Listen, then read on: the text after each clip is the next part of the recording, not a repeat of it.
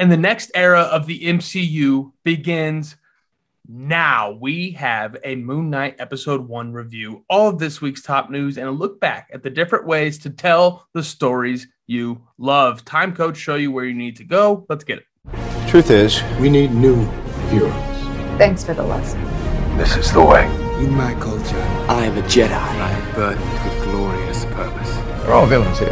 Not us united. I'm a superhero!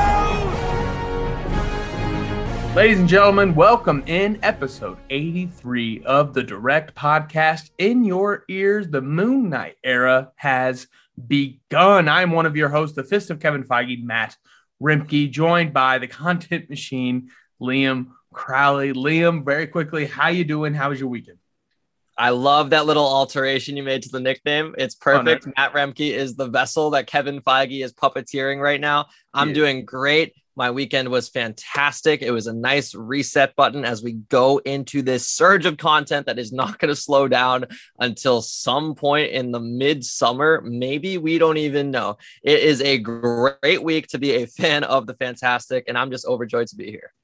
Yeah, it's game time now, Liam. Now we go situation. It's going to be pretty awesome. I'm really excited to dive into it. I'm glad you had a great weekend. I had a great weekend as well with all the basketball, but we have other things to get to. Liam, the Oscars happened, and I think we should talk about it. I'm going to open up and just be very blunt. I did not watch the Oscars. I'm very into award shows. I love them. Performances at award shows specifically, one of my favorite things. I have stopped pretending that I've seen all the Oscars movies. I haven't watched them all, so I don't. It's not like I can say, "Oh, that should have won," because I haven't seen everything, right? But when one of the biggest actors of all time slaps one of the greatest comedians of all time across the face, you tend to tune in. Liam, what do we think about the Will Smith, Chris Rock situation? I don't think we can not talk about it. I want to shout out the Direct Podcast listeners because the amount of people that hit me up and were like, I know you're a wrestling fan. Was this a work or a shoot? And I love when people use wrestling lingo in just everyday speak. For those who don't know, in wrestling, if something is a work, it means it was scripted and planned. If something was a shoot, the people went into business for themselves, went off script, and actually fought or actually said something they weren't supposed to say. So this was absolutely a shoot. I would maybe argue that it could have been scripted if Will Smith didn't drop 2 F-bombs on a live Disney sanctioned broadcast immediately after.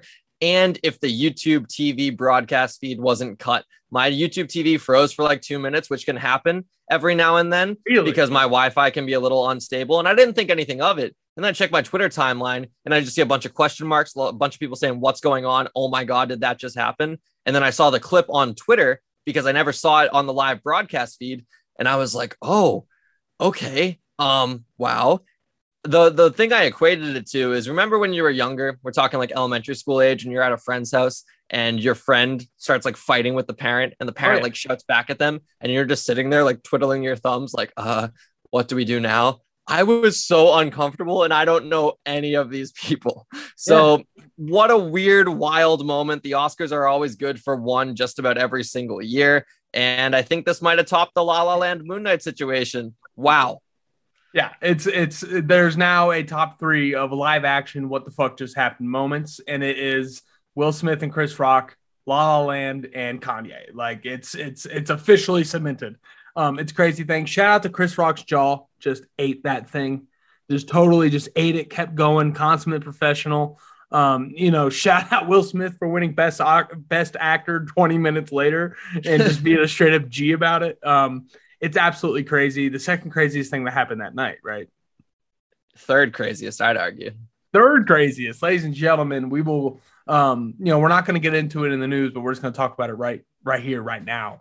I don't even want to say it out loud. The Snyder Cut's climax scene of the Flash entering the Speed Force, objectively dope scene, was awarded the #1 cheer moment of all time, not in 2021, of all time. The Snyder Cut, the most hype moment in movie history, according to the Academy. Liam, on a scale of 1 to 10, how much do you agree with that award?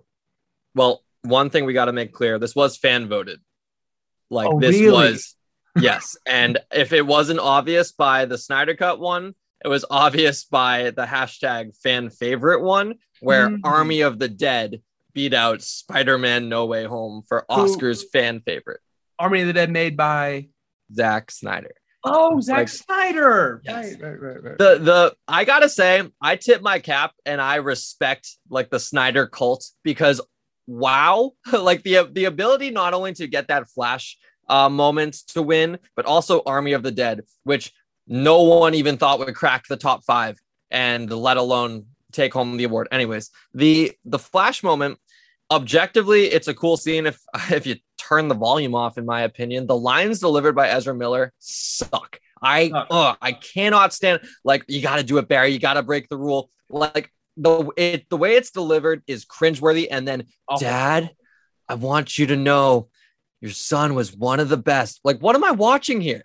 What am I watching? The music is great. The cinematography is superb. But the lines of dialogue are just, it makes me want to gouge my eyes out. And the fact that not only did it beat Avengers Endgame, Avengers Assemble from 2019, which I can understand that not winning because it's not too recent in the memory, but it beat out the freaking 3 Spider-Man uniting, a moment that is 3 months old. 3 months. How in the world? And you know me, I'm no like Spider-Man No Way Home like flag bearer. I think it's a little overrated. I'm not gonna lie, but the moments in that movie cannot be understated. And you're telling me the Flash entering the Speed Force in a movie that is not canon, in a movie that was on a streaming service that wasn't even in a theater, was better than the 3 Spider-Man uniting? I've waxed poetic about how I didn't really care for my first theater experience about Spider-Man No Way Home. When those 3 land on the Statue of Liberty and I couldn't hear anything going on in my auditorium, that was euphoric. Euphoric. I understand it's fan voted, but no. Fired up, Matt. Fired up. Yeah, it's ridiculous. It really is. Future friend of the show, Barstool Sports, Coley Mick, he had an amazing tweet. Nobody ever in the history of time has ever cheered during that Flash moment. I don't think Zack Snyder would like the idea of the climax emotional moment of his movie being a cheer moment. It's not a cheering moment. It's a deep emotional moment, or at least it's supposed to be, until he says, make your own future, make your own past. It's all right now. What the hell does that mean, Leah? What the hell does that even mean? You know what I mean? So, you talked about Spider-Man No Way Home, obviously an incredible movie, and I love it so much. Anything beating out the portal scene for cheer moment, that moment was like famous for how much people cheered during it. Like there's a 30-minute YouTube clip you can watch right now that is simply just people screaming at that moment in theaters across the world. It's K-pop and it's Snyder fans. They run this stuff.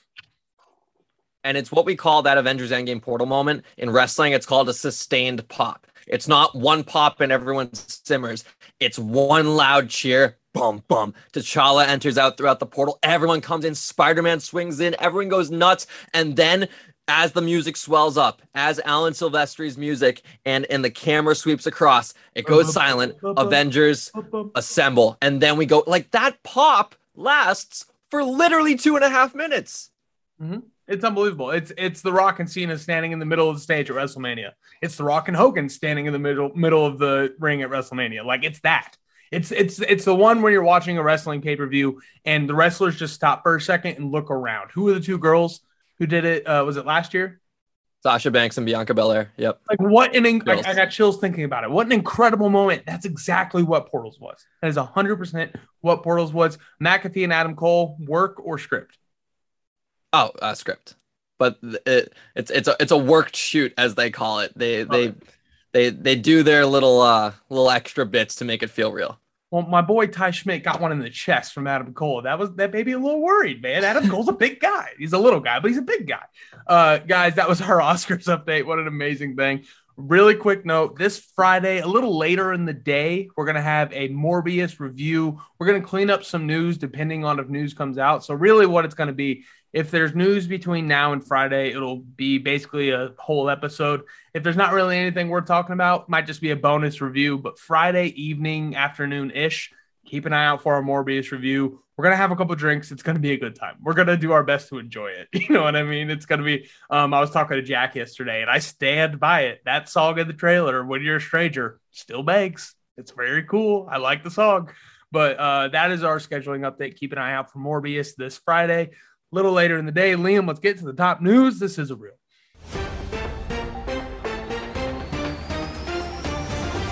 Just in time for us to talk about which A-list actors we want to see in the MCU, rumors have stirred about one of the biggest names in Hollywood joining the Guardians of the Galaxy franchise. Star of the greatest movie ever made, Kevin Bacon, is trying to get footloose in the Marvel Cinematic Universe. And speaking of Guardians of the Galaxy, the Steph Curry of comic book movies, James Gunn, recently said that the Guardians Holiday Special is, quote, the greatest thing he's ever done. Liam, our guy is coming home and he is bringing the heat. And speaking of our guys, Ryan Coogler has his name attached to another Marvel property. It is being reported that the Black Panther director has become a part showrunner for Ironheart. Very exciting stuff. And rounding out the Red brand, Ryan Reynolds has taken to the Bird app and teased the return of Leslie Uggams as Blind Al in Deadpool 3. Quick stop into the Blue brand of the DC Universe. The famed post-credit website radaalada.com has officially been seized and taken over by the Gotham City Police Department. Just in case you didn't get the message, Warner Bros., Matt Reeves, and the Batman are indeed building a universe. Just in case you didn't get the message. And because of a short week, our news from a galaxy far, far away is non-existent. So here at the Direct Podcast, we will be talking about what Star Wars characters we want to get a spin-off. And for more information about everything you need to know about the universes you love, make sure to head over to thedirect.com. What about the people in the back? People in the back, keep my podcast name out your mouth. That is thedirect.com. Liam, wild week of news. Everything ranging from Kevin Bacon to Rana Alana just sticking around. It's a lot to talk about, but let's start at the top. Kevin, actually, you know what, Liam, I'm gonna dealer's choice here. I got a list of stories in front of you here. Which one do you want to start? I kind of want to talk Coogler, man. Let's do it. Ironheart. It's a great thing to have Ryan Coogler attached to any Marvel project. This dude is an absolute genius and he's young. Like, getting these young directors involved in the MCU is always fantastic. And like you said, he's a world builder. You've said this on the podcast so many times before. Black Panther is in its own universe within the MCU. We talk about the different branches of the MCU. You could argue that the Wakanda branch is its own thing. And we expect him to do great things with Wakanda Forever. We know we're going to get some Atlantis vibes. There's maybe hints of Latveria, maybe an allusion to Doctor Doom. Either way, what he's planting in Black Panther Wakanda Forever is super, super special. And one of those seeds is Riri Williams as Ironheart. This is her introduction into the MCU. It's only appropriate that he continues to have his fingerprints on Dominique Thorne's character as she develops and evolves. One thing that I know always gets kind of weird, especially with Star Wars, right? When they switch directors in the sequel trilogy, when J.J. Abrams went to Rian Johnson, whatever you think about The Last Jedi, you got to agree that there are some elements that feel like someone else took it over. Mm-hmm. They don't feel consistent. If Ryan Coogler is going to introduce Riri Williams into the MCU in Black Panther Wakanda Forever, it's only appropriate that he serves on some sort of board of directors for her own Ironheart series. He's writing this character at the start. He should continue to write this character, or at least train someone to write the character moving forward. It's the same reason why James Gunn helped with Guardians dialogue in Avengers Infinity War. It's the same reason why Ryan Coogler helped with Wakanda cinematography in Avengers Infinity War. This is what Marvel Studios does. They spare no expense because story always outweighs financial gain. And I love that. Yeah, I love it too. Based on what you just said, I think about Shackman and Schaefer in WandaVision. All 6 episodes. Same with Carrie and Kate Herron and Loki and Falcon Winter Soldier. When you have director, writer, whatever it might be, throughout in the entirety of a project or the entirety of a character, I think it really shows in a really awesome way. I can't wait. Dude, if they can get Riri Williams over for the general populace, like Guardians is on backpacks now and lunchboxes and folders at school with kids. Like if they can put Riri Williams over, there's our Iron Man, guys. Like all the iconic imagery that we have of the MCU of the mask coming down, the repulsor blast sound, which went first round in our sounds draft. Like those things all come back and they're pink and it's dope as hell. Like I can't wait. And I think they're going to put a lot of effort into making Riri a very big deal in the Marvel Cinematic Universe. Another big deal, Kevin Bacon. Ever heard of him? Liam, have you seen the original Footloose? Of course, I've seen the original. Have you seen the remake? Only parts of it on FX every now and then. One of the better 80s remakes, in my opinion. I just love all the actors in it. Julianne Hough is a godsend, but Miles Teller is just wonderful in the Footloose remake. But the original Footloose, one of the greatest dance movies of all time, one of the greatest suit jackets of all time with the burgundy with the black lapel. Come on, you can't beat that, right? Kevin Bacon, superstar, canon in the MCU, rumored to be in a Guardians project. It's just a rumor. But here's the thing about these Marvel rumors. If a actor gets rumored to be a part of the universe, history shows that they're probably going to show up in some capacity. Sometimes it isn't exactly what it was during the rumor, but they're involved in some way, shape, or form. Liam, where do you see Kevin Bacon popping up at a potential Guardians project?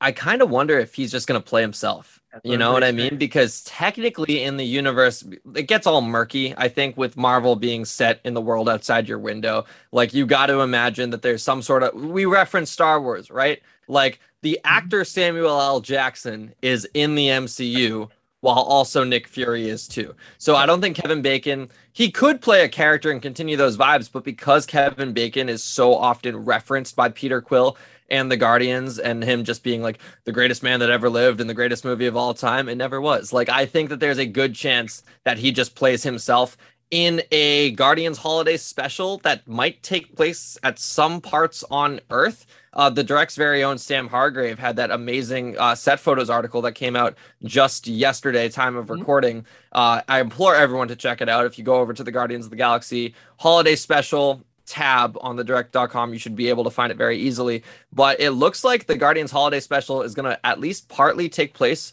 on Earth. There's some police cars flipped over. There's a house decorated with Christmas attire. Maybe, they take a pit stop on, the land of Jesus, as Peter Quill would say. And I don't know, have some fun with Kevin Bacon. Am I supposed to say Jesus? God, that movie's good.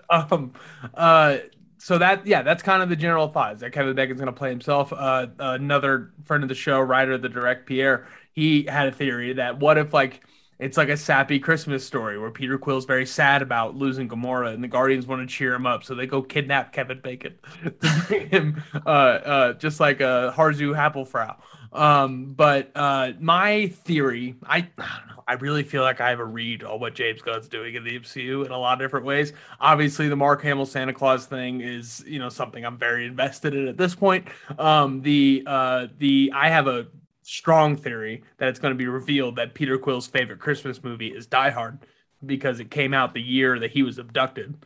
So I think that could be a really fun, little thing to throw in that movie. And then Kevin Bacon, obviously him playing himself would be cool. But if he's not, Benicio del Toro, Jeff Goldblum, Kurt Russell, Elders of the Universe. It's a group in Marvel Comics of just kind of like, the people who were there when the universe first started. We saw Thanos go to the Collector to collect the Reality Stone in Infinity War, correct? Mm-hmm. In the Infinity Quest comic, he does go to the Collector to collect a stone, but he also goes to the Grand Master and other Elders of the Universe to collect stones. I think it could be cool if Kevin Bacon is the next Elder of the Universe introduced, along with Goldblum and the Collector and Ego. I think that could be a cool actor. And what if it's like one of those situations where he's a character that Peter Quill, for some reason he can't explain, he's just in love with him. It's because he's Kevin Bacon. You know what I mean? That could be pretty cool.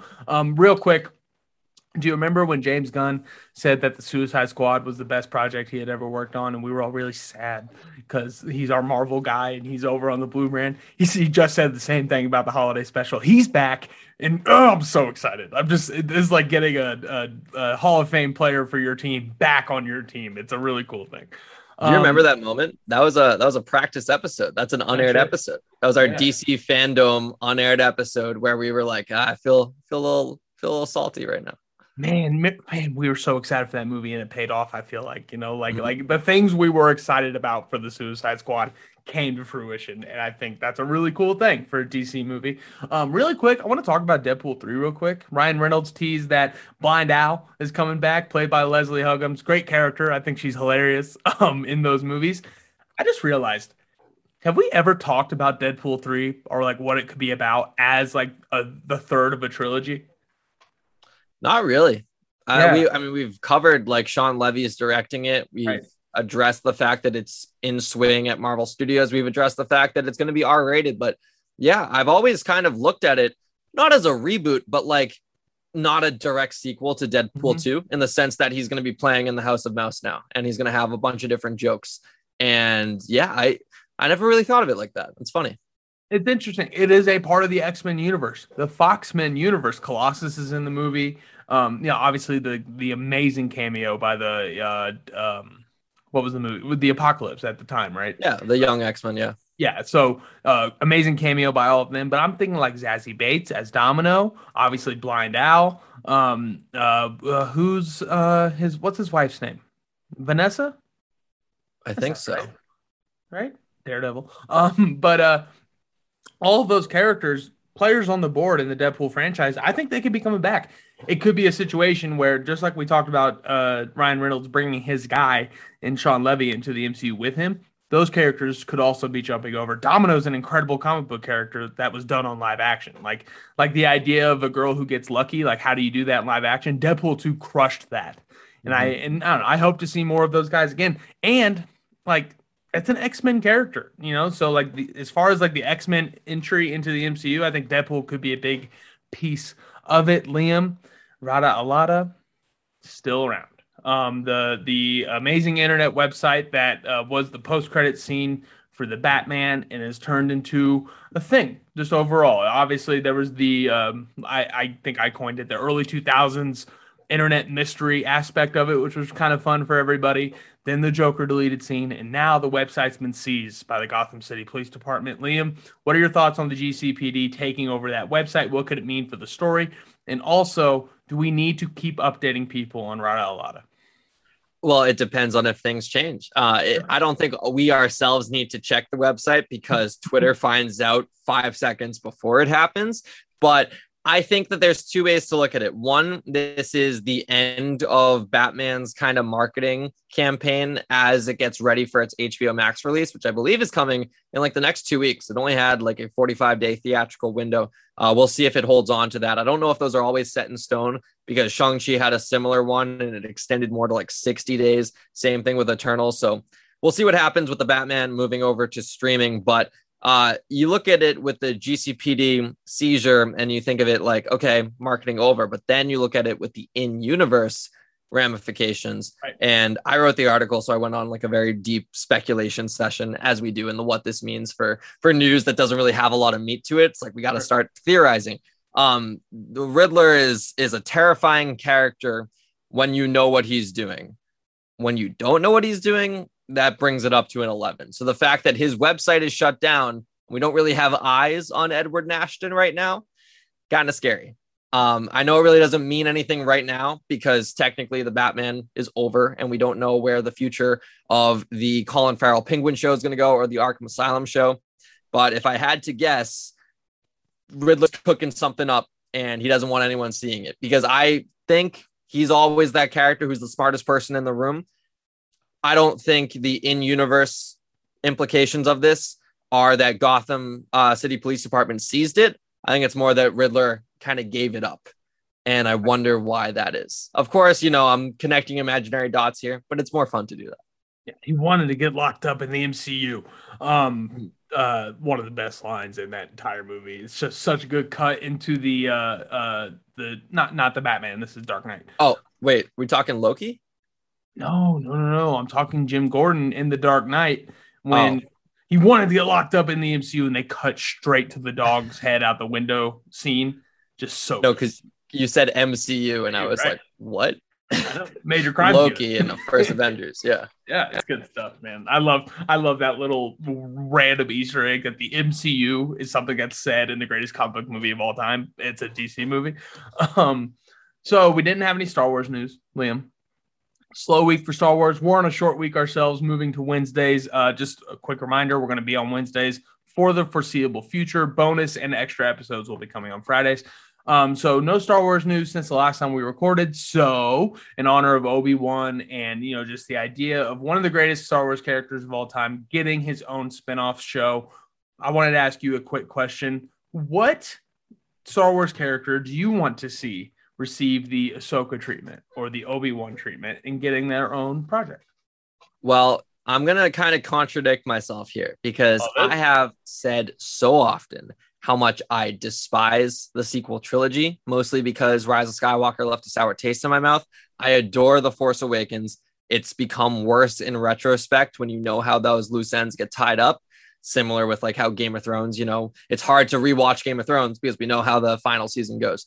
Last Jedi, I wasn't a major fan of it in the theater on my first watch. I've come around on it a little bit more, but I still have a lot of issues with it. That said, even though I don't care for those three movies as a whole, my favorite character in Star Wars history is a main player in all three, and that's Kylo Ren. I want to see a Kylo Ren solo project. I'd love to see what Ben Solo was up to in his early days as kind of this Darth Vader fanboy. And I don't know exactly how it would fit into the greater universe, because obviously it seems like Lucasfilm doesn't want to touch the sequel trilogy right now. They want to focus on stories either in between 6 and 7 or in between 3 and 4, which I respect and I admire. And until they let us down, I will fully back them for that. But yeah, I would love to see a Knights of Ren solo series. See how Kylo recruited people, see what they're up to, see what their missions are, see what the First Order looked like while it was being rebuilt. How did the galaxy let Nazi Germany 2.0 rise again? How did that happen? I want to see it. Yeah, me personally, and, we talked about this ad nauseum, I think that Kylo Ren is a fumbled character in the Star Wars universe. I think they set him up really well in The Force Awakens. I love what they do with him in The Last Jedi, and then Rise of Skywalker, obviously, I just think was clunky for his character development. Seeing more of that would be cool. Last night, I turned on The Force Awakens so randomly and started watching it with the intent of really watching it. But then I realized I had to do the rundown for the show, and I didn't want to do both at once. But I was able to see that opening scene with him and Poe Dameron, and just, you said Darth Vader fanboy, that is straight up what it is, man. He doesn't need the mask thing, and I think Snoke even says it in the second movie. Take that thing off. It's ridiculous, kind of thing, right? So, more Kylo Ren would be very cool in the Star Wars universe. I just, like you said, I'm not really sure where that fits with what they're doing. My pick, and it's just so classic me to be late on something and then be very obsessed about that thing that I was late on, retroactively be all in on something, and that's Jedi: The Fallen Order. Video game released in 2019. I've seen the whole story. Amazing Jedi story. It's not anything you haven't heard before. A young Jedi survives Order 66. What happens now? And the main character is the character I want to see in live action. It's Cal Kestis, played by Cameron Monaghan, the redheaded kid from Shameless. Just an incredible actor. Just an amazing person to have in the Star Wars universe. I think it's a good get by them. Because of the video game's wild success, I can't imagine he won't get a project at some point. Honestly, at this point, based on where we left him off, I would be shocked if he doesn't show up in Obi-Wan, because that game is all about Inquisitors. It's all about restoring the Jedi Order finally, kind of thing, right? And I feel like that's an Obi-Wan, that's a one shot of Obi-Wan. So I would be surprised if he doesn't show up. I just don't know what happens to him in live action, because there's a second video game coming out, right? So Fallen Order 2, I don't know how much that's going to influence him in live action. I think video games have to have their place in this lore for sure. But it'll be interesting, because Cal Kestis, it's just such a great character that would fit so well in what they're doing right now in the Star Wars universe. I know we didn't have a Star Wars story in the rundown, but we have some teeny breaking news from the galaxy far, far away. Mm-hmm. Nothing crazy. The Mandalorian season 3 has officially wrapped filming. Yo, are you serious? Yeah. We have a Instagram from costume designer Amanda Ramirez, who captioned, "That's a wrap from a galaxy far, far away. Thanks for having me this season. It was an absolute amazing adventure. Can't wait for the next one." So theoretically, maybe this is just Amanda Ramirez finishing up her duties, but because she's costume designer, I assume they stay throughout the entire production schedule. And yeah, so Mandalorian season 3 in the can. They just got to do post-production. And I don't know, maybe that means we get it in like December. Like they turn these things around pretty quickly. Just what I was about to say, man, especially with volume, you can really get something turned around pretty quick. Are we getting Star Wars Christmas again? Because like Book of Boba Fett, it had the same vibe late in the year, but it was like December 27th or something like that, right? I love a mid-December Star Wars drop. It just feels like Christmas. That can be pretty cool. I'm very excited. And there's plenty of room for it too, because obviously there's no real Marvel conflicts. I know that they're more open to this nowadays because Miss Marvel and Obi-Wan are going to run simultaneously for 4 weeks, but She-Hulk, we assume, is going to be done before Black Panther Wakanda Forever comes out in early November. So theoretically, if we have another 8-chapter season, this could start around mid-November throughout December and wrap by mid-January. Again, this is wishful thinking. I don't think any of us expected Mandalorian season 3 to come out this year at all. But the fact that they've already finished filming, who knows? I don't know. I'm optimistic.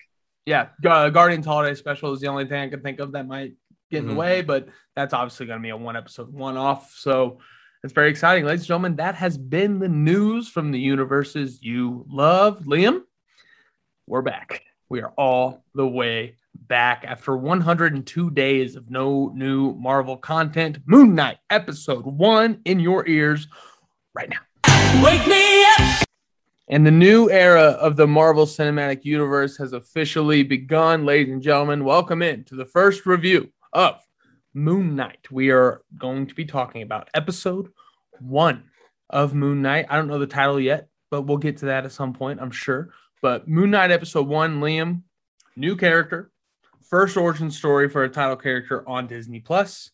I want to get your spoiler-free overall thoughts. I'm a big fan of this show, Matt. Episode 1 really brought me into the psyche of Stephen Grant, which I love. I love getting to understand a character on an intellectual level, how he thinks, how he emotes, and when it's also not in my face. A lot of Oscar Isaac's acting was done through facial expressions, which is just so awesome because, like I said, I don't like when I'm beaten over the head with stuff. I don't like when actors or characters are like kind of narrating as they go along through life. And this character particularly, you understand how he's feeling in certain moments just by sad little looks he gives or how he tears up at certain moments. He's a very, very, very rootable protagonist, and the mystery has me roped in. I will say, part of me wonders how much more I would enjoy this show if I had zero basis of knowledge, if I was completely going in like what is going on, because I'm about halfway through Lemire's run.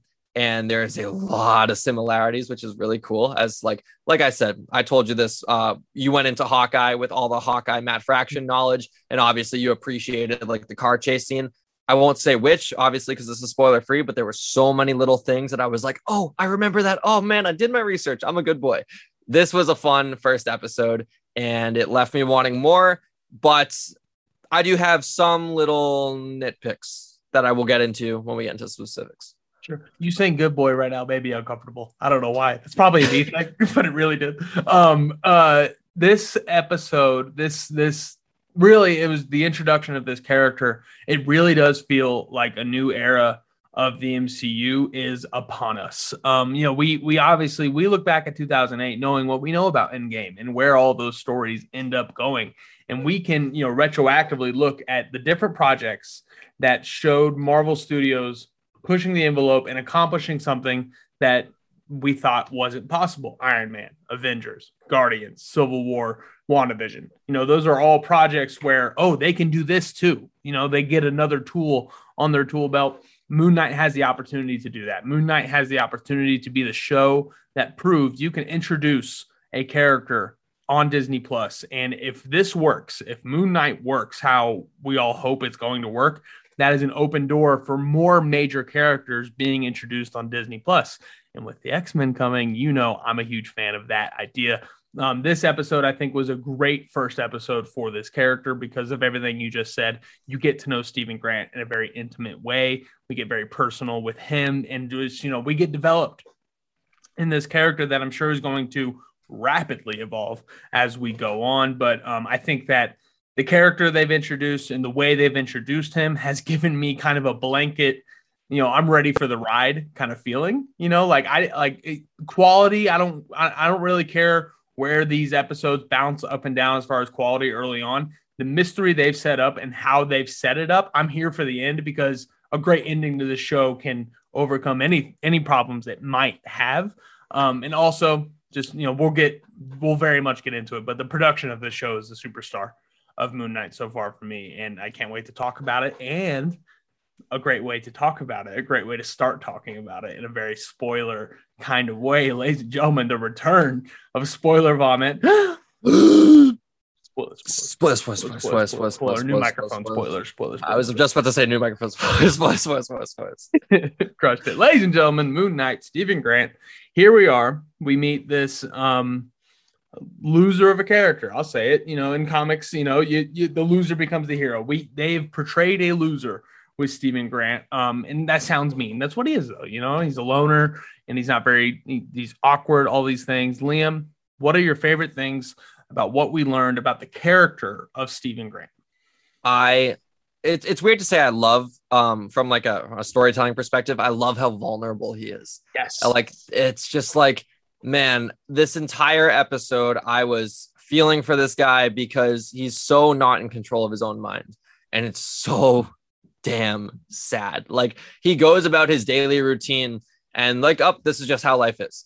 He chains himself to the bed, he pours the sand, he puts the tape on the door, he makes sure everything's okay. And then he wakes up and he thinks it's just been a dream. And no, it's actually been 2 days. And you stood up your date and you didn't mean to. And you didn't even know you had a date originally. But then you got excited that the one time you were out of control of your mind, maybe it turned into a positive. And nope, it was actually just another negative. And the way he, is talking to the mime, and you can tell that he doesn't really have many friends. And when he's constantly leaving voicemails to, I believe, his mom, which makes me question, is there anyone else on the line, or is he just calling a number that just doesn't exist and he's just leaving voicemails to make himself feel better? There's also something about the fake British accent that just the way he quivers through it. It's just sad, man. Like I said, this is a very rootable protagonist, and I just feel so freaking bad for him. In the graphic novel that I'm reading, you also feel for him because he's not in control, but he's not as sympathetic as he is in this show. And that is a huge testament to Oscar Isaac's acting. Like I said, the facial expressions kill me. There were certain moments where his eyes were watering up, but he didn't shed a tear. And the camera work was enough to give it a little flair that you knew he was emotional, but he wasn't really going to let it show because he's just one of those characters. And like I said, I'm stoked to embark on this journey because I'm rooting for Stephen Grant, Mark Spector, Moon Knight, whatever Oscar Isaac is in control, to just kind of be in control and to understand what the hell is going on. Because it's unfortunate and he's vulnerable, but I'm rooting for him. Yeah, no, I'm right there with you. It's vulnerable is such an amazing word to describe this character, because that's exactly what I think they're trying to portray. Harmless. He's so not an intimidating factor in the show. He's actually quite the opposite. And I think they did a really good job spending time on that too. You know what I mean? We'll get into the way that they introduce Moon Knight and Mark Spector throughout the show. But, the Stephen Grant stuff we get here establishes in such a foundational kind of way. This is a character that is vulnerable, scared, and not a threat to anybody in front of him, and how they're going to contrast that later on in this episode is just such a very cool thing that they were able to pull off. I think something I love about Stephen Grant that they showed here, he's obviously a history buff, an Egyptian history buff specifically. And I love when the MCU, other universes have done it, but the MCU does it routinely, where they introduce something about a character that makes them, unique to what they are. And for him, they could have just said, Stephen Grant, he knows everything there is to know about Egyptian history. And, we all would have been okay with it. But then they show why he knows everything about Egyptian history. It's because he can't sleep. And when he can't sleep, he reads. And what's he read about? that stuff. So I think that is an awesome organic way to tie in that aspect of him as not a superpower, but something that's going to help him down the line, I'm sure. And building off that too, besides the vulnerability aspect, I love how passionate he is about ancient Egyptian history. And when he gets into work early and he's guiding that girl around the museum and he's like, well, actually, this is this and this is that. And this is how that sarcophagus relates to that pyramid. And then his boss is like, hey, you're a gift shop employee. You're here to sell toys. And he's just like, yeah, but like, what does that have to do with anything? What do these like yo-yos have to do with ancient Egyptian history? I love how passionate he is and how he wants to break through and do more, but he's so limited by his current circumstances. Yeah. And it's only going to make it feel so much more rewarding when he is allowed to do more. Right. And you know, they've set that up in a really cool way. But obviously the thing that keeps getting in Stephen Grant's way is his sleeping disorder, or at least that's what he thinks it is, right? He can't sleep at night. He wakes up and his body wants to move about, even though his mind's asleep. And I'm not going to try to do the accent, but that's about as deep as I will go into the accent. And some heavy icicles just fell off my window and it sounded like a car crash. I was like, what? They call that a nor'easter, right? When the icicles come down. The sleeping disorder of Stephen Grant, obviously he either when he falls asleep or he just blacks out in the middle, he wakes up in the middle of nowhere and something has happened. And I just want to kind of talk about the way they produced this concept. And I want to start with something that happens to me all the time is that I hear a song in a movie and I become obsessed with that song. I walk down the aisle to Come and Get Your Love. You know what I mean? Like Left Hand Free in Homecoming, I think is just an incredible needle drop. They've done it again with A Man Without Love in this show. I love the way they use it, Liam, when he wakes up in the beginning of the show. And they do it over every day I wake up. And that's how we get to know him. And then we get the entire event with him and Arrow and, Khonshu and Mark Spector and all these different things. And then it cuts right back to him in bed and they play that song again. An audible cue that this was all a dream. Nothing was real. You know what I mean? And I love how they did that. I love how they cut everything. Liam, the production of when he blacks out and then wakes back up and things have happened. Talk to me about how great it was, because I know you agree that it was really well done. The production is the shining star if Oscar Isaac isn't in this show. He's just such an incredible actor. There's so much to love about how they produce this show, and it's not just the visual cues and the audio cues, it's the camera work. There's so much great camera work that just takes you into Stephen Grant's mind. Like the certain angles they have shots go on where we're at a bird's eye view and he's looking around and he's all paranoid and then the camera moves just a little bit. And then when he's in the gift shop late at night with the boss and it's like a handheld shot, but it's not like found footage. Little things like that just establish in your mind of like, there's a sense of unpredictability here. There's not like a tried and true, like shot for shot, this is how we make a TV series. We don't know what we're going to get from a production standpoint, which makes the character feel that much more unpredictable. And like you said, the glitches between personalities, like the way we kind of like zoom into his mind, all shaky cam, and then it zooms out. And then we see, well, oh my God, what's going on? Straight out of the comics. Like like the panels, I could literally see how they took a panel from Lemire's run and we're like, how do we turn this into a live action motion picture? And they somehow did it. And I don't even know how to describe it, but like the glitch aspect is so key to Moon Knight on the page. And they've somehow replicated it here. But I like that it's part of shrouding the mystery. This is not going to be something we see every single episode, because once we start to realize aspects of this character, when he switches from Grant to Mark Spector to Moon Knight to Mr. Knight, whatever, we're going to see what happens in between the glitches. So for now, to keep this thing encased in mystery, doing those kind of glitches that are straight out of the comics is awesome. Yeah. And, just as far as like telling a comic book story on a series, I think it just opens it up to such a more comic book feeling first episode. How, like, we all know I'm the continuity guy, which means when I want to read a new comic event, I always take 2 or 3 steps back and read the origin story for whatever character that is, just so I can be caught up with where that character or characters are in that. So I read origin stories more than any other type of story in comics. And the first issue of an origin run is so much like this episode, where it is getting to know the character. And at the very end, it's, oh my God, here's what's coming. what they're able to do here with this concept, and the reason that I'm kind of just blindly all in on Moon Knight, like I'm more excited for the ending of this show than anything else in between.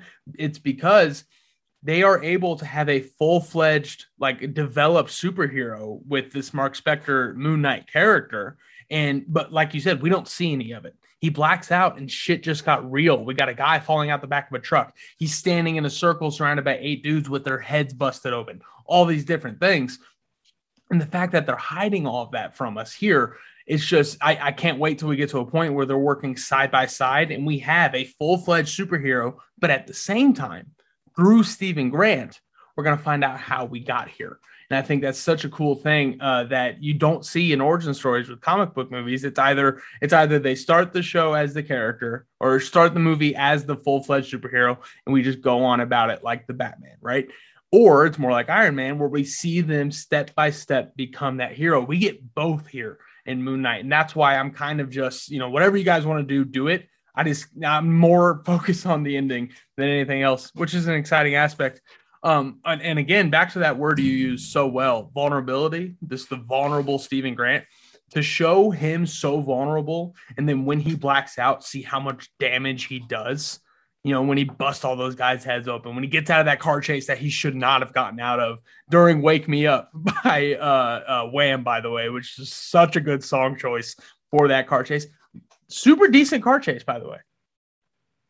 Awesome car chase. Really, really well done. For a show that hides the action, which is something that we've just talked about that we love, they introduced a really good action scene with Stephen Grant, which is awesome. I love how we're going to be able to get a fully developed superhero and the how we got here all at the same time. That's a concept that they're really leaning into, and I love. I was wondering too. I thought it was Good Vibrations by the Beach Boys for the longest time, but it was Wake Me Up Before You Go by Wham. I don't know why I mixed the two up in my head. But what's really weird is Monday morning, yesterday, time of recording, I woke up and I always put on my speaker and play a song to start my day. It's either usually been Pursuit of Happiness, Kid Cudi, Good Morning, Kanye West. Monday, for whatever reason, I was like, Wake Me Up Before You Go by Wham. And I didn't connect the two. Nice. That's weird. I don't know if I'm having a Mark Spector, Stephen Grant moment, but whatever. I digress. The car chase I thought was awesome, especially for a Disney Plus production. And as you said too, it was awesome too. It was awesome too to have good action in an episode that was hiding most of it. Mm-hmm. And to this show's credit right now, it seems like it's super visceral and brutal, and they're allowed to kind of stretch more into TVMA than TV-14. Because it's part of the narrative structure. You know what I mean? Like John Walker caving a guy's chest in with a shield worked because we couldn't see it, but the implications were still there. And then there was like the cell phone footage angle. So obviously we weren't going to get high production quality. Within the context of this show, the fact that the most brutal stuff happens during blackouts, it's not like a crutch to be like, all right, we can't show you this because it's R-rated, but it's going to be implied. No, it's just part of how they're telling the story, which I think is a genius way to get around that. Time to go to work. It's a really awesome thing that they're doing here. The yin and yang between Stephen Grant and whoever's on the other side of his brain. The Khonshu narration, that it was sprinkled in throughout this episode. I like that this is a kind of sarcastic, witty Khonshu and not just some ominous being. Liam, what did we think of the multiple personality stuff that we did get here? We got a little bit of Mark Spector, we got a little bit of Khonshu. What do we think of all three of them together talking to each other? All three of them together, I think, are fine for now. I need to see more. I do not like Khonshu. And there's a very real reason why. I was trying to pinpoint it. I watched this episode and I was like, what's bothering me about this character? Like, it's not out of line for a Marvel character to be a little sarcastic and be a little witty. Why is this bothering me so much? And then it hit me. It's because an inner voice being sarcastic and kind of wacky reminds me way too much of Venom. Way too much of Venom. It took me out and it put me in that theater back in September 2021. And I was just like, I really wish that memory did not get resurrected right now. So I hope I get more used to it as the weeks go on. But this entire episode, all I could think about is why is this bothering me? Then a couple days later, it hit me like a bullet train. Oh my God, it's Venom. It's Venom. No. It just hit me the exact same way it hit you. As you were talking, I was like, what could he possibly be? Oh my God, it's Venom. That's hilarious, man. That is so funny. Yeah, this is definitely going to be a situation where we're going to need to see more of it. But it's exciting to see where we go with Khonshu and Mark Spector as a whole. And I think we got to just move on to kind of the end of this episode and like where we're going from here. So Liam, Ethan Hawke's character, Arthur Harrow, we didn't get a ton of him here, but we definitely got the vibes. I got to talk to you about his introduction. The opening scene of the entire series is him breaking glass and putting it in his shoe. This guy's a psycho. What do we think about this cult leader and the vibes that he's giving off? Like, what the hell, man? So scary, so terrifying. The one thing that I'm waiting to see more on in terms of judging his character is I want to know why he has followers. I don't like the idea of him just being a cult leader and people blindly following him. I want to see what kind of got people on his side. The tattoo, little corny with the scales and everything and holding everything. I don't know. Little things like that only rub me the wrong way because I haven't seen the full picture. This is one puzzle piece out of the entire narrative, and we'll see how it unfolds as the weeks go on. But Ethan Hawke is clearly all in this role. He's scary. He's terrifying. The glass in the shoes is just why, what is happening. And also, here's the thing I was alluding to in the spoiler-free thing. The fact that he's working with Ammit, like, that's going to be dangerous. That's going to be dangerous. I won't say specifics because not that I look at comics as spoilers, but if you know how things go a little bit, you don't want to point people in the right direction, but just know that this is not an alliance that we want to happen between a cult leader and an Egyptian god that has a chip on her shoulder. So that's that. Yeah, absolutely. And I can't speak too much on it. I have seen episode 2, so I have an understanding of where this goes a little bit more than an episode 1 watch. But I think that I don't know if this is a negative because it's kind of like the foundation of an origin movie. I think we're barreling toward Moon Knight versus Evil Moon Knight. You know what I mean? Having that second deity be a part of this. So it'll be interesting to see kind of where we land here with this Harrow cult, but Ethan Hawke's crushing it. You know what I mean? He's just out there being Ethan Hawke, being a great actor, and it's that kind of quality. We do have to talk about the final scene in the bathroom of the museum, climax scene of the show for sure. It's the first time we really get to see Mark Spector talk to Stephen Grant through the mirror. It's an American accent. It's that more charismatic Oscar Isaac that we all know and love. It's the exact opposite of Stephen Grant. And just kind of the way that they handled that back and forth leading up to the confrontation with that demon dog. At the end of the episode here, Liam, what do we think about the introduction of Mark Spector and Moon Knight at the very end? And, little feather in my cap, I did call that was going to be the last frame of the episode. I'm not trying to brag, but that's exciting when you get something right. Well, I was about to do it for you, but now you've already said it. Okay, I was gonna say Matt did call you. Not no. Not only was it the suit up scene, but you were like, no, that one in the bathroom with the demon dog and everything, and I was like, I think you might be onto something there. So good on you for recognizing how these Disney Plus shows tend to end. And I think we all kind of expected a little John Walker type ending of suit reveal, little wink at the camera, and then credits roll. This was awesome. This was so cool. I love, again, the production just keeps on elevating as these scenes go on, and seeing Spectre in the mirror looking back at Grant in the body was really dope because it genuinely feels like two different people.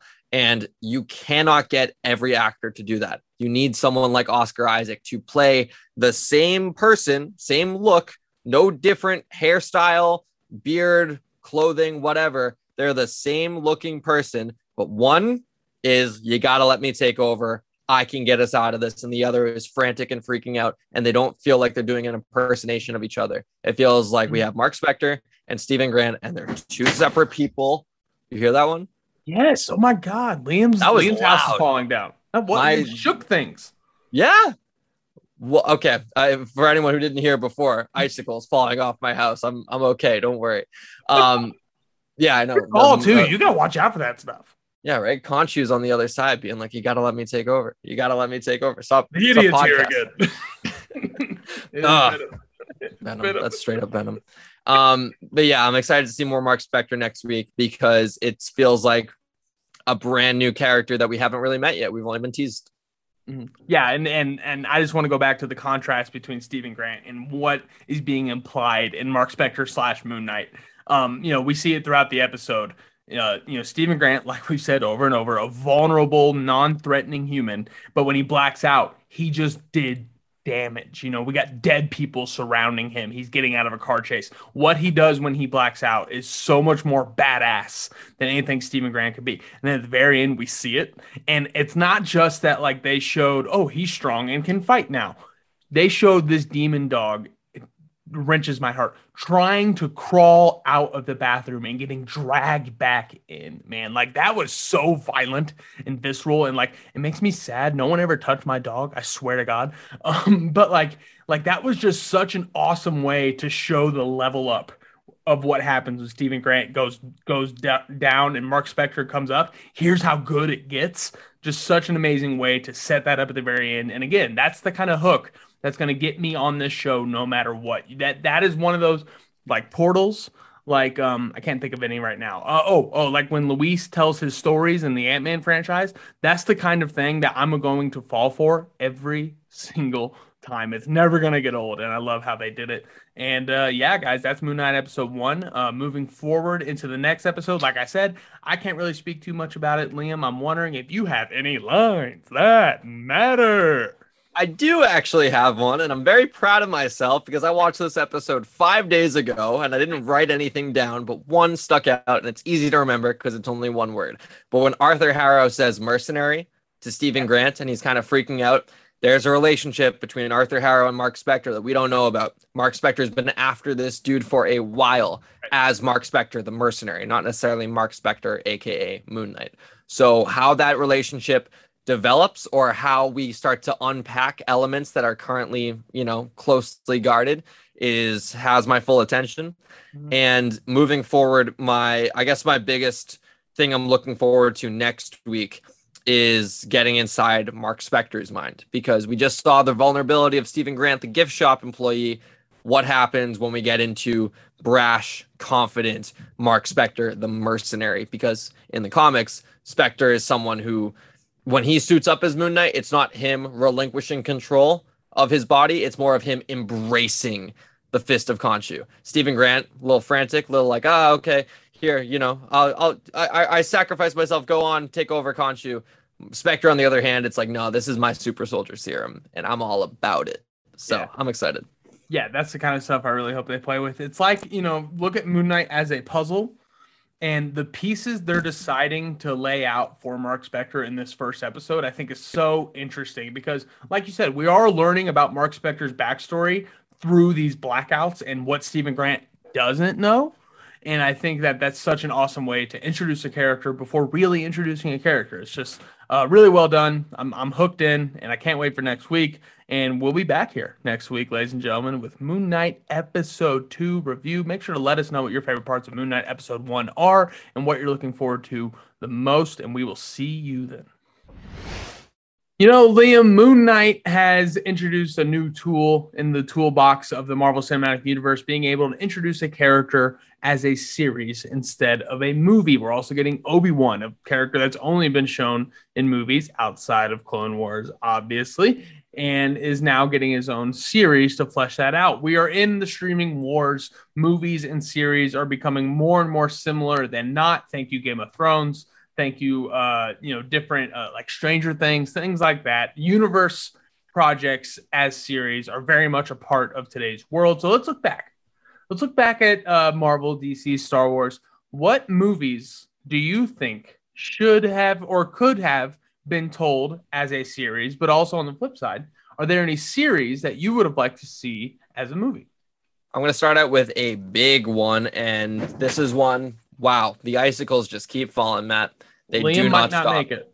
I might not make it, but here's hoping we get through this segment. This is a project that I am happy was a movie, but I'll always be curious if it could have been a series, and that's Captain America Civil War. I would love to see a mini series of Civil War. Similar, we haven't seen Secret Invasion yet, but I assume Secret Invasion is going to be told narratively, structure-wise, similar to Civil War, but it's going to be told throughout episode formats. I would just like to see longer conversations between Tony and Steve. Like, I go back and I watch those scenes on YouTube and I forget, man, that was only 3 minutes. They only discussed those pens, and if you just signed, that was only 3.5 minutes. That's it. Like in a TV show, we would have had that conversation for 10 minutes, maybe 15. And what does that look like? Is it better? Is it worse? Who knows? But I think we could have fleshed out Civil War a lot more. It would have been a much more patient story than what we got in the 2.5 hours. Not to say Civil War is not good. It's a masterpiece. It's incredible. It's a perennial top 5 MCU movie that, you know, maybe gets etched out of the top 5 as we get more good theatrical releases. But I will say the first 2 acts of that movie are some of my favorite MCU stuff ever done. And to see those first 2 acts stretched out over across 4 to 6 episodes would be really, really cool. So Cap Civil War as a Disney Plus miniseries, I think would be awesome. No, I completely agree. That's a great answer. Civil War in the comics is such an event with so many tie-ins, different things like that. You really could have gotten I think something that we could have gotten out of the series in Civil War is really what each character felt about the cause a little more than we had. We have that scene right before Peggy dies and all those things, but to really see whose side everybody's on throughout the thing, that's what the comics did so well. Having that in a series, I think could have been awesome too. Like, what if we just got 1 episode, no Cap, no Tony, just focus on Wanda and Vision? Exactly. How do they see about like you said? I think that's a genius perspective. You could stretch out Civil War the movie over 6 episodes, and each episode focuses on different characters. And that's not to say that Cap isn't a focal point, but I would retitle it just Civil War. It wouldn't be a Cap movie.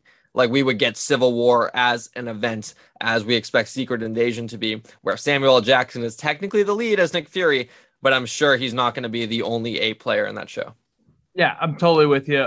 That being said, obviously, Civil War coming after Winter Soldier, it improved everything Winter Soldier built. And also, as a precursor to Infinity War, like, Infinity War might be the best paced popcorn movie of all time. I would love to have that conversation someday, but Infinity War is perfectly paced. I don't think that happens without Civil War laying the groundwork for how to pace that kind of movie. And I love Civil War so much. My first one, I'm gonna stick with what the format you set up. A movie I would like to see as a show. This might be chalk. I don't really care too much though. Eternals. I think Eternals should have been a Disney Plus series. I think that it would have been received so much better had it been. Eternals was cinematically amazing. The characters we got, I like a lot, but obviously it has its issues story-wise and, you know, just kind of pacing. You know, like we just praised Civil War for, the pacing of Eternals doesn't really allow you to get as invested as I think the movie wants it to be. You put that as a 4-episode Disney Plus series. It doesn't even have to be a full 6. Make it more of an event. Make it more of a WandaVision style thing where it's like, this is a succinct, no season 2 type story for Eternals, and then we branch off into movies. I just think that it's easy to say, right? You know, you get more time with each character, so you're going to care a little more. But everybody went into Eternals saying what we've been saying forever. Well, they did it with Guardians. They can do it again with Eternals. I think that was a bar set a little too high in retrospect. You know, we talked about the bar being low for Guardians, and it overcame that. Guardians set the bar really high for Eternals, and I just feel like the whole, well, you know, I don't know these characters. How am I going to care about all of them? Well, they did it with Guardians. That was the number one pitch for the movie. I just think it fell a little short. Obviously, added more characters. Could have been a show, and I think it would have been a really great one. Well, also the bar of Chloe Zhao reigning, defending Best Director at the Academy Awards. Absolutely. As opposed to James Gunn in 2014, who, I'll say it, at that time, kind of a relative unknown. Like, the name James Gunn in 2014 isn't the name James Gunn today. Sure. He's not the horribly beautiful mind of James Gunn presents The Suicide Squad. It's Guardians of the Galaxy, directed by James Gunn. So I know what you're saying there, but I think there were other things that raised Eternals bar that made it very, very different. Like, we all went into that movie being like, oh my God, Best Picture nominee. And, you know, that I think that was a a level that was way too high for that movie. I would love to see it as a mini series because not just the character aspect, but getting to spend more time in each location. Like the cinematography of Eternals is gorgeous. No one's denying that. But getting to spend a full episode in Babylon rather than jumping back and forth to it. It's been a while since I've seen it, and I was able to follow Eternals pretty well the 2 times I saw it. But a lot of people, a big complaint they had was the pacing issues. And because it's hopping between time and hopping between characters, it's a lot easier to condense that into this episode focuses on this. And then next week you reset your brain and it focuses on a different aspect. I think it would thrive as a miniseries. Completely agree. Liam, do you have another pick to add to this kind of loose list we're building here of a show you'd rather see as a movie or a movie you'd rather see as a show? This one, I mean, we're staying in the Captain America world, and I don't know if I'd say I'd rather see this because I was a little hesitant about the announcement of Captain America 4 because I really wanted Falcon Winter Soldier Season 2. But I'm curious as to what Falcon Winter Soldier looks like in a movie format. Not for me personally, for the general public, because y'all don't put enough respect on that show's name, and I think there's a better chance you would if it was a 2.5-hour movie. Also getting to play with a bigger budget. I thought the action scenes were exceptional throughout the series of Falcon Winter Soldier, but maybe upping the ante a little bit. Also, the biggest issue I think Falcon Winter Soldier ran into that everyone agrees with is the villain stuff and how stuff had to be reworked, and we all suspect because there were storylines that were way too real world for March of 2021, but taking that out and having a movie, sure, if we're going to restructure this and still play with the COVID obstacles, you'd have to rework the entire movie, but I think it's better to rework an entire movie than it is to rework 2 out of 6 episodes. Like, I think that there are 4 elite tier episodes of the Falcon Winter Soldier and 2 episodes that are half good, half bad. And for that reason, people have soured on it a little bit. I think if you rework an entire movie, because you have no choice but to rework the entire movie, it would end better for people than reworking part of a show because some episodes are already in the can, some episodes aren't. So I think Falcon Winter Soldier as a theatrical release would have done better for the general public, but I'm glad we got it as a show, personally, selfishly. That was exactly my next pick, was Falcon Winter Soldier as a movie. For all the reasons you said, I just think that obviously the Flag Smashers and the Sharon Carter stuff left a very sour taste in my mouth with that show. But also, I stand by this, wholeheartedly. I think John Walker's story should have ended after episode 5, and then we get the post-credit scene in episode 6. I don't love how he came back and got his redemption arc after we just saw the spiral of John Walker throughout the entire show. I did what you told me. Exactly. I did what you told me. So damn good. I think it should have ended there and then came back with Val. But yeah, I just think that Falcon Winter Soldier as a movie could have tightened it up a little bit and increased some of the suspense of the parts they wanted to be suspenseful. We got it's weird to say, we got too much time with Sharon Carter by the point that she's the power broker. Not only did we all kind of see it coming, just the way it kind of played out, nobody really cared. And now we just have to wait for somebody to see it again. I think in a movie, it just could have tightened up a little bit. It's nothing against what we got on screen. I just think it could have tightened up the story and trimmed a little bit of the fat that was Falcon Winter Soldier. And also, kind of like I talked about on the Friends from Work podcast, it could have maybe left the door open a little bit for Bucky. I love what happens with Bucky and Falcon Winter Soldier. I think it's a perfect resolution to his character. But where do we go from here with Bucky? We've finally seen him find peace. I kind of hope that's kind of the end of the will they, won't they with Bucky. I think in a movie, you could have maybe left that door open a little bit. I don't know if that's good or bad, but that was my next pick as well.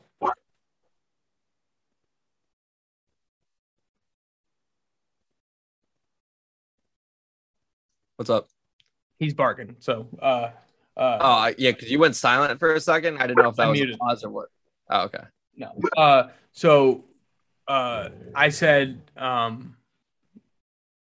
think that could have been good as a movie as well. Do you just want to go on to your next pick? Or do you have a next pick? I can do a next pick. Okay. Think for a second.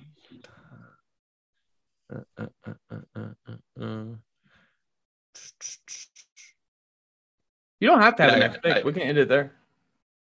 Well, we said 3, right? Yeah. Yeah. Okay. Yeah, I'll do another pick. All right, cool. And in 3, 2, 3, 2, 1. My final pick. This is one that I don't know if it really would have succeeded all that much better because they did try to redo it and people were more happy with it with a director's cut of it. But I think if you fleshed it out even further, it could have worked better and set up a universe that never really got the chance to move. That's Batman v Superman as an HBO Max series. Obviously, HBO Max wasn't around in 2016, but HBO Now was. HBO Go was. All the different HBO variants that existed back then before they consolidated them all into HBO Max. There's so much movie in Batman v Superman, and there's even more movie in the director's cut, and there's even more movie that we didn't ever get to see that ended up on the cutting room floor. This thing was a bit of a mess in terms of trying to set everything up at once. It's Age of Ultron and Civil War and Iron Man 3 and Winter Soldier mixed into one movie, and somehow we're going to get to Infinity War in a less than a calendar year afterwards. I don't know. As an HBO Max series, I think it's still a very tall order, but you give this a Game of Thrones 10 episodes to flesh out this universe, and you want to speed through a cinematic universe. You cannot do that in one movie. Maybe you can do it in one season of television. Maybe. I don't know if it works. I don't know if it holds people's attention, but when comic book movies are all the rage in 2016, coming off the heels of Avengers Age of Ultron, a couple months before Captain America Civil War comes out, say, hey, DC's doing things a little differently. We're doing the cinematic universe where all of our characters already exist, but we're giving you time with them. We're giving you 10 episodes, 50 to 65 minutes. Here's Aquaman. Here's Wonder Woman. Here's Batman. Here's Superman. They're going to have a conflict. They're going to fight in episode 9. And episode 10, we're really going to do the Game of Thrones thing where we set up the next season, aka the Justice League. Yeah, I think it's a great pick. I think that's that's exactly kind of my mentality for my last pick as well. Like, what movie had too much going on for its own good, and what could have gotten the Game of Thrones treatment. And yours makes a lot more sense because Game of Thrones was at its height when that movie came out. You know what I mean? That was what, like season 5 or 6 or whatever. It's the greatest show of all time kind of stuff. My last pick, it's kind of 2 picks. It is 2 picks. It's not kind of. I'm cheating. I'm going to pick 2 more here, but they're both in the same vein. It's the Star Wars prequels and the TASM run with Andrew Garfield. Those needed a Game of Thrones treatment because the Star Wars prequels are just a toxic trilogy where I think I honestly find a couple parts of those movies offensive to Star Wars. But it's because they didn't explain any motive behind any character at any point ever, because you have an action scene and then you cut away and Palpatine walks in and he's like, yeah, they just made me the new Supreme Emperor of the entire empire, and it happened off screen. Like, that's something we need to see, right? So I think fleshing that out that way could have gotten more points across. I think the idea of the prequels is so great. It's just the execution is so bad that it makes me not want to see it. Same thing with TASM. Obviously, TASM 2, we all know, too much for one movie, just too much going on. I just love the idea of having Spider-Man be the main character of a Game of Thrones style series. Like what a different way to take one of the biggest IPs ever, just like you said with the Justice League and Batman vs Superman. I just think TASM could have been cool. I like the movies. I like the movies we got because I love rewatching them. I don't think that the second one's necessarily good, and the first one, third act really falls apart for me. But having that as a series, I think, could have been recreating the animated series, but a very mature and HBO style way. But obviously, here's the thing. There wasn't that. 2012, it wasn't Game of Thrones yet. Like, we had been 2 seasons into Game of Thrones at that point. So, that really wasn't something people were thinking about at the time. But now, knowing what we know about what HBO has done, what Apple TV has done, what Disney Plus is doing, I think that the TASM could have been cool as a series. And that was just kind of a little discourse, because Moon Knight is changing the game in the MCU. Obi-Wan is changing the game in the Star Wars universe. I cannot wait to see what they do with series in the universes you love moving forward. Ladies and gentlemen, that was a Moon Knight episode 1 review. That was all of your top news, and that was a movies versus streaming discourse, and that was episode 83 of the Direct Podcast. We thank you guys so much for following along. We love talking to y'all every single week. You have no idea how much this means to us. Just knowing that you guys are invested and you listen, and we love this community. We love having you all on the team. Make sure to share this with all your friends who love this type of stuff. If you have friends into this universe conversation, let them know the Direct Podcast is, we hopefully have something for them. And, that's what we try to do every single week, including some stuff outside of the world of fantastic. Liam, what weekly recommendation do you have for the people today? I got two. I got one life one, and I got one music one, as I like to do. First up, we'll go with the music. Machine Gun Kelly dropped Mainstream Sellout, and I don't care about the noise. This is a good album. People hate Machine Gun Kelly these days because he's kind of embraced the pop punk vibe, and now that he is, enjoying his success, people are pushing back a little bit, and I still think he makes good music. A couple songs I'll recommend off this album: Fake Love Don't Last with Ian Dior, really good. I've played it too much and I'm gonna hate it very soon because I'm overplaying it. Make Up Sex with Black Bear, Drug Dealer with Lil Wayne, Maybe with Bring Me the Horizon, Mainstream Sellout, the title track, and Twin Flame. I enjoyed this album as a whole. I was very surprised to hear the backlash because I think it's very similar, almost a carbon copy to Tickets to My Downfall, which was met with universal praise. But now that, Machine Gun Kelly is embracing the new genre versus trying something new, public pushes back a little bit, I'm going down with the ship. I'm still a big fan of his work and his discography. And yeah, I've been bumping that album all week. My life recommendation, though, start your mornings, start your days really early. I, for whatever reason, told myself that this back half of the semester was really going to take advantage of the AMs, and it's just really improved my mood. Like overall, just happier with life, looking at the positives overall. Being able to write more for the Direct and Wrestling Inc. has been awesome. Getting to record this podcast and wrap this thing up before noon is incredible. And it's improved my mood. It's improved life. Not that I really needed a giant boost, but hey, things can always be better. And I've noticed that when I wake up at 5:30 in the morning, life is good overall. I get tired by like 9:30, bed by 10. I feel like an old man, but it's working for me. Maybe it'll work for you. Try it out. Yeah, I've always been a proponent of the early morning. It's definitely a good habit to get into. You just get a little bit more of your day back, which is always really exciting. My recommendation for the week, I talked about it in the Moon Knight review. It's the song from Moon Knight, A Man Without Love. I've become obsessed with it. I'm going to look up the artist right now. It's from the 60s, this song. And I've been jamming it, dude, for like the past 5 days, just over and over and over. It's by Engelbart Humperdinck.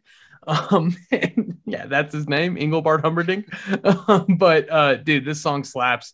I want to sing it in a bar with a bunch of my friends. You know what I mean? Like every day I wake up. It's just a great chanting song, and I'm a huge fan of it. I cannot wait for everybody to get introduced to it tomorrow. It's going to be a good time, and we'll be back next week, Moon Knight episode 2. Liam, this is the longest run of content we've ever had, and I cannot wait to dive into it. And it's such a big run of content, guys. I forgot we're doing Morbius on Friday. Can't wait to go see it. It's going to be a good one. And just a forewarning for everybody, with Multiverse of Madness a little over a month away, I'm going to be rewatching WandaVision and Loki for the first time ever through the month of April. And so I'm going to be talking about that a lot on this podcast. So just get ready for that. You know what I mean? It's going to be a really good time. I hope you can all join along with me and Liam. Thank you guys so much for coming. We'll see you next time. Every day I wake up, then I start to break up. Lonely is a man without love. Every day I start out, then I cry my heart out. Lonely is a man without love. Every day I wake up, then I start to break up, knowing that it's cloudy above. Every day I start out, then I cry my heart out. Lonely is a man without love. Good time. I have started drinking the vanilla sweet cream cold brew from Starbucks. Mm-hmm. Fucking amazing. Like, I'll have to check it out. It's so, do you like sweet coffee? Yeah. It's my go-to creamer is Italian sweet cream. Ooh. Do you know what's the I do the Irish sweet cream. You know, I guess I'm just more of an Irishman than you. I guess so. What's the brand that does a lot of creamers? You know, I'm talking Coffee Mate. Yeah, the red lid. Yeah, Coffee Mate Italian sweet cream. It's the one that during Star Wars season was Boba Fett. Sure. I don't know why I remember that, but I do. Christmas creamers are better creamers. Uh-huh. It's a fact. Like the coffee creamer you have during Christmas time is better than when it's during the summer.